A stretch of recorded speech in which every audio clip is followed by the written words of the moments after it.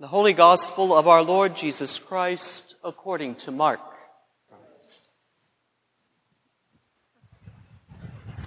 Jesus went on his disciples to the villages of Caesarea Philippi. And on the way he asked his disciples, "Who do people say that I am?" And they answered him, "John the Baptist, and others Elijah, and still others one of the prophets." He asked them, "But who do you say that I am?" Peter answered him, "You are the Messiah." He sternly ordered them not to tell anyone about him. Then he began to teach them that the Son of Man must undergo great suffering and be rejected by the elders, the chief priests and the scribes, and be killed, and after 3 days rise again. He said all this quite openly. Peter took him aside and began to rebuke him. But turning and looking at his disciples, he rebuked Peter and said, "Get behind me, Satan, for you are setting your mind not on divine things, but on human things." He called the crowd with his disciples and said to them, "If any want to become my followers, let them deny themselves and take up their cross and follow me. For those who want to save their life will lose it, and those who lose their life for my sake and for the sake of the gospel will save it. For what will it profit them to gain the whole world and forfeit their life? Indeed, what can they give in return for their life? Those who are ashamed of me and of my words in this adulterous and sinful generation, of them the Son of Man will also be ashamed when he comes in the glory of his Father with the holy angels." The Gospel of the Lord.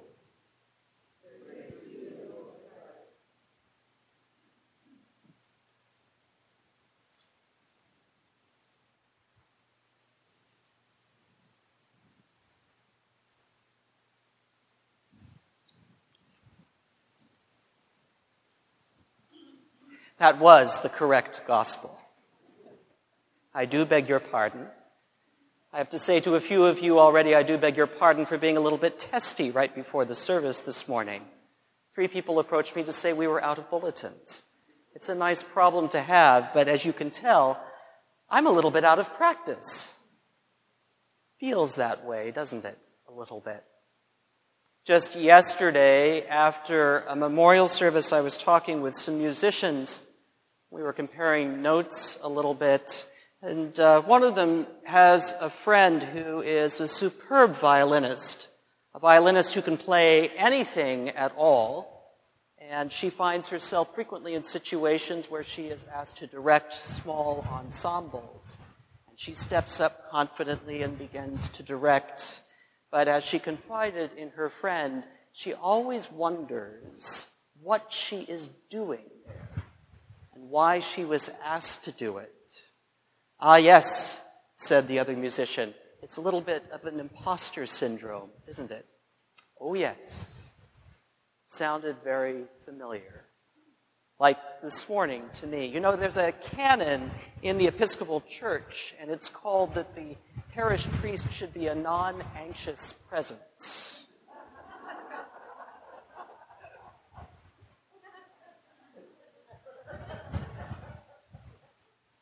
Imposter syndrome for 500, please. Today's reading from Mark takes us very much into that question of who am I and what am I called to do really? Or as a mentor of mine, a very fine priest said upon his retirement, now I get to find out what I'm going to be when I grow up. Yeah?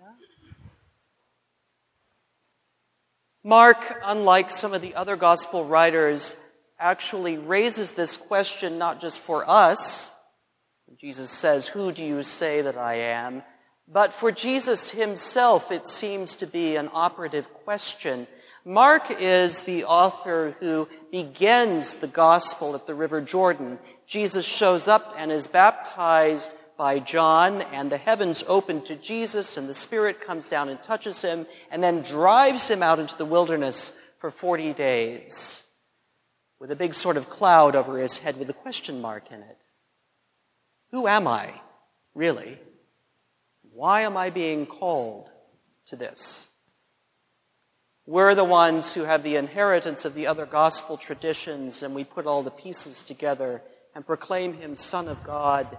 Jesus picks up a strange apocalyptic phrase, Son of Man, which harkens back to a text that was very well known in Judaism in the first century, the book of Daniel.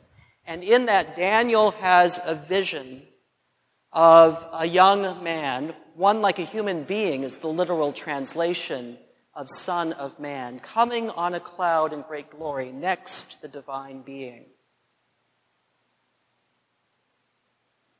For the imagination of many in first century Judaism, that was a hint or a glimpse of the coming of the Messiah. But then there are a whole host of other things that are meant to come with that, like being a warrior, like David was, and riding into Jerusalem perhaps on a horse, but at least with a big army behind your back to throw out the Romans and restore the ancient Davidic dynasty to its glory. Maybe cleanse the temple on the side, that would probably be a good thing too, and restore everything to whatever your historic imagination would like.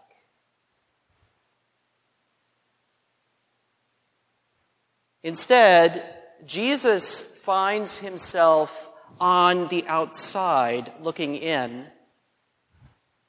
The authorities in Jerusalem really want nothing to do with him, and the people who recognize him are the Gentiles, like the Syrophoenician woman last week. The disciples who are with him just simply do not get it. They don't understand what's going on. They've been asking verse after verse, chapter after chapter so far in this gospel, who is this? Even though Jesus has walked on the water and calmed the storm, has healed many. Interestingly enough, the people who are healed seem to recognize him for who he is, and so do the demons that he drives out, but not the disciples. Until Peter gets it for a New York Minute this morning. Jesus says, "But who do you say that I am?" After this litany of all the expected ways the Messiah is supposed to return. Maybe it will be Elijah coming back. Maybe it will be John the Baptist returning. John the Baptist has been killed by King Herod. Maybe it will be one of the minor prophets reemerging and proclaiming good things to the people of Israel who were wanting to hear good news. Peter says, "You are the Messiah." And then Jesus does a very enigmatic thing. Well, don't tell anyone, for heaven's sake. That's trouble right there. But then we discover that Peter barely had the truth for a New York Minute, because when Jesus starts to say what's in store for him, it's as clear as the handwriting on the wall. Peter takes him aside and begins to rebuke him. Why? Well, Peter wants that warrior king, that warrior Messiah, to go into Jerusalem, kick out the Romans, restore the ancient Davidic dynasty, and hint, hint, maybe Peter will have a nice seat next to him, and a little bit of gold and good food to eat. I don't think Peter is just thinking about the glory of David in this moment. And Jesus rebukes him, not just telling him he's wrong, but he accuses him of being Satan. That is to say, you are tempting me to something that I am not called to. That's what he means.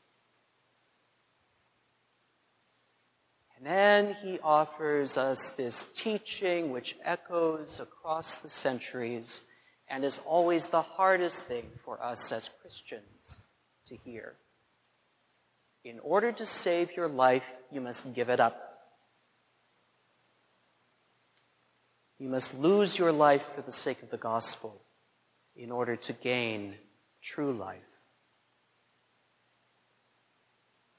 It's not exactly a message that would sell well on television, would it? In fact, if you look around, the world of today is similar in at least one way to the world of the first century, and that is everyone is talking about who's in power, who has the wealth, who has the means, who's in charge. Here's Jesus healing those who are about as far from in charge as you can possibly imagine.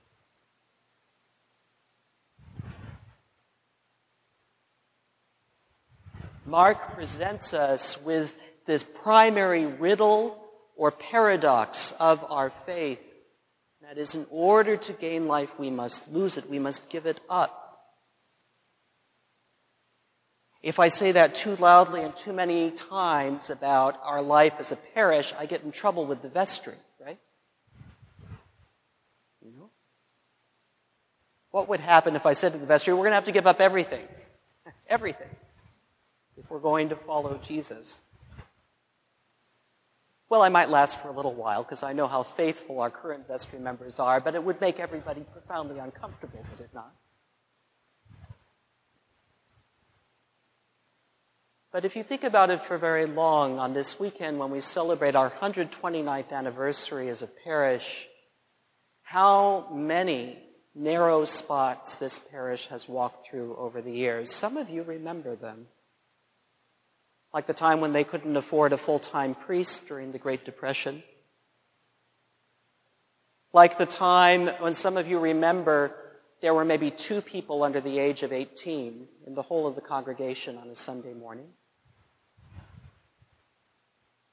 The time you remember when we had budget deficit after budget deficit, year over year over year over year. Somehow we're still here.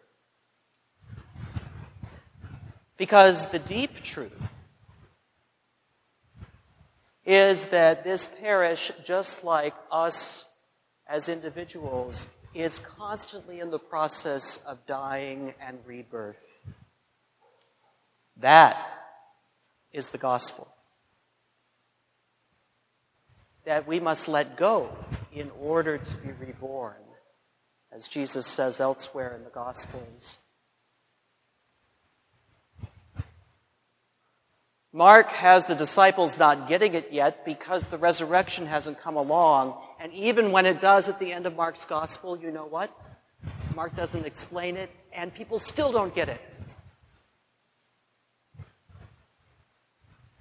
The early ending of Mark's Gospel has the women fleeing the tomb in terror because the tomb is empty, not what they were expecting.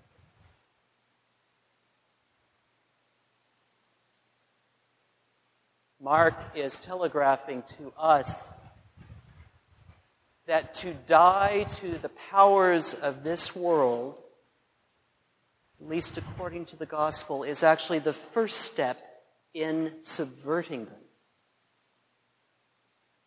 Because when we rise again, those powers have no dominion over us anymore. Even the power of death no longer has dominion.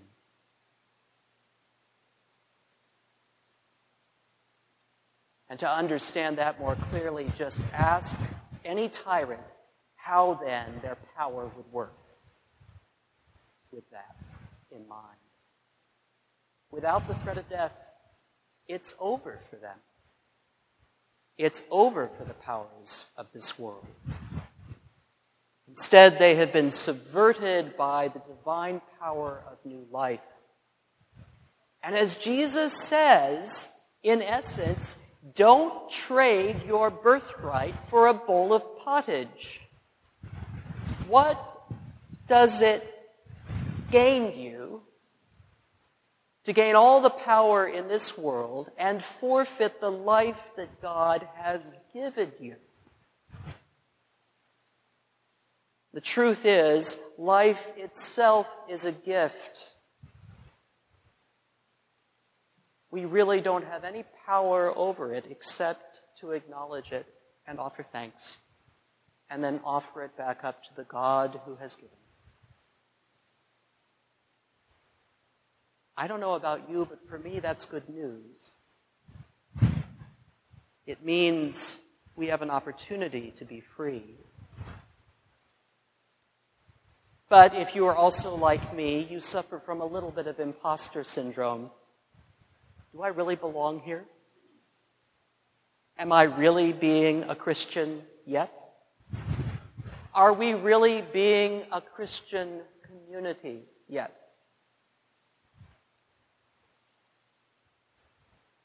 It's like that question that Jesus keeps asking when he knocks on the door of our heart of hearts, day by day, moment by moment, and asks us, "But who do you say that I am?"